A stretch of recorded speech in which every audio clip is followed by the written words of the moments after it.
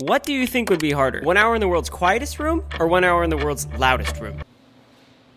Okay, maybe I'm being dramatic for the intro, but when you actually turn on the sound in this room, things get crazy.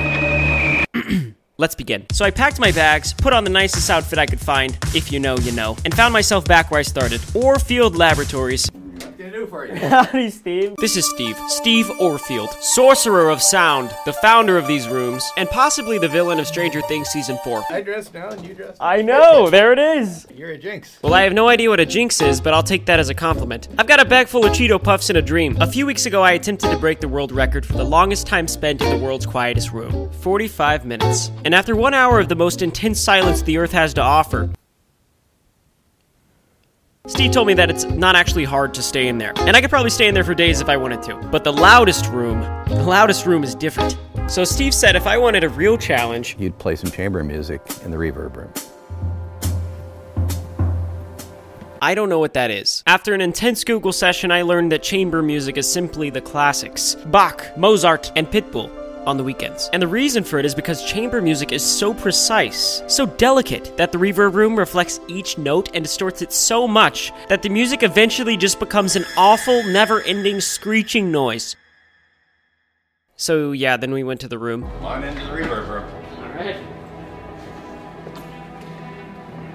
A reverb room is a room that's pretty close to 100% reflective, and so no matter where you are in a reverb room, it doesn't get any louder or any quieter. It's a perfectly diffuse room, which means the sound is the same everywhere. For context of loudness, whispering is about 30 decibels. Thunder, 120 decibels. Now let's say you go to a rock concert. You probably know this by now, but the front row is about 150 decibels. But in a reverb room, that noise just reflects. Like, listen to this. I'm no scientist, but I'm pretty sure that the room with the fiberglass wedges echoes a little bit less.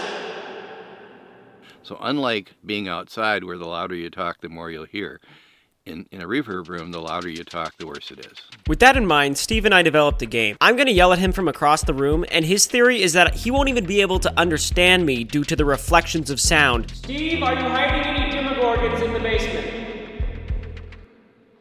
I'm sure he said something intelligible. Answer the question, Steve. There's some things in the basement.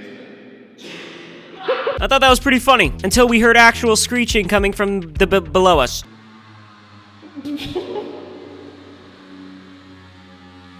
Steve's got a battle of his own, but I've got one as well. There was no more running from it. It's time to see how long I can last in the world's loudest room. And unlike the quietest room, it doesn't have to be pitch black for it to work. I brought in the largest speakers I could rent, and Steve doesn't even think I'll last 10 minutes in here at full volume. Ryan seems like a gentle fellow, so we'll have to test this. But what does he know? He actually knows everything about this. Is literally his life's work. Regardless, I spent 30 minutes in the anechoic chamber leading up to this challenge, so now my ears are ultra sensitized to the reflections in the reverb room. Let's do this. I'm gonna speak as quietly as possible because we are in the world's loudest room, and if I speak loudly, it will echo. Learn that from my boy Steve. I'm gonna find those demogorgons. And upon Steve's recommendation, we're listening to Bach, who famously said, "Bring me my coffee before I turn into a goat," which is a really weird thing to say. So yeah, here we go.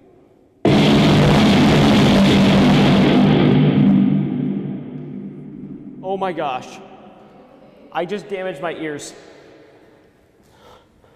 That was the wrong song. Holy smokes, that was loud. Yeah, as you can see here, I actually have a physical reaction so intense to the sound that my primitive instincts kick in. I just sprint away, I just run. I'm not gonna sit here and act like I'm not embarrassed, but I am gonna try again. I found the correct music.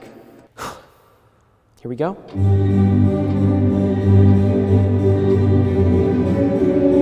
As I was sitting in this chair, I wondered to myself, can noise make a dude die? Yeah, it can. Apparently the European Space Agency has a sound weapon that if they wanted to, it could put you in a coffin. Let's put it that way.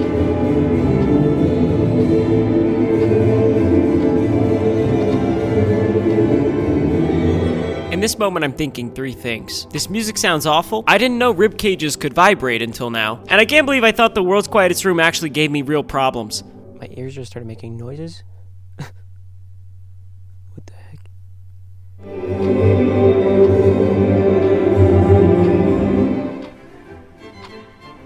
Well, I I look like I'm doing just fine. A lot of people don't know this, but if you have an iPhone, you can check how loud you listen to stuff. My average volume is 85 decibels. It turns out that the amount of sound you can get off an iPhone in America, you can't get in Europe.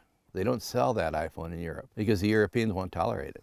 Probably because they're saving all that noise for their sound weapons? That's none of my business. So here you can see me internally trying to remember why I do things like this. And ultimately, it comes down to one reason. And that is to have Dr. Phil become my legal grandfather. You know by now. His agent won't let us ask him. I recently met him in person and was too nervous to ask. His agent actually emailed and said that she likes my videos and agreed to let us meet with him if we pass him in subscribers. This war is ruthless, but we are gaining on Dr. Phil rapidly. Join the battle.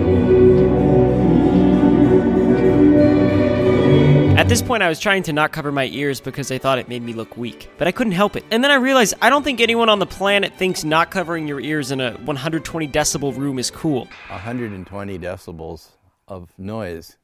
Ryan won't want to be in there too long. It's the same volume. It's the same volume everywhere I go. Oh my gosh.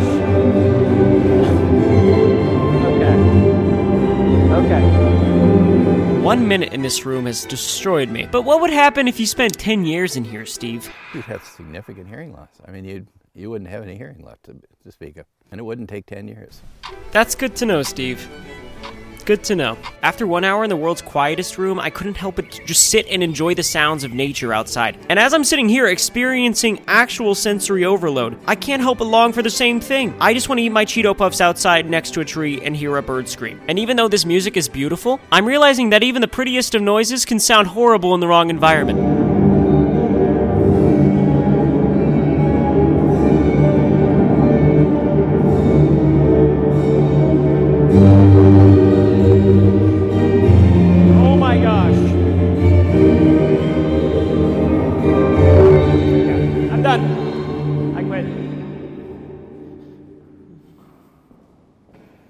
I lasted 3 minutes and 37 seconds in here. Yeah, I think I would much rather prefer the quiet one. I physically could not stay still. I am going to a doctor. Turns out I didn't damage my ears, thank goodness. And Steve never did tell me what was screeching in that basement. So I guess we'll just have to wait for Season 4 of Stranger Things to find out if my theory is true. Regardless, I think I'll stick to normal rooms from now on. Normal rooms with normal volumes. But it's not every day you can say you're sitting down under a tree with Cheeto dust on your fingers in a suit you bought from Amazon to impress a 73-year-old sound sorcerer after he let you stay in the world's quietest and loudest room in hopes of passing a celebrity doctor and subscribers on the internet. Thanks for watching!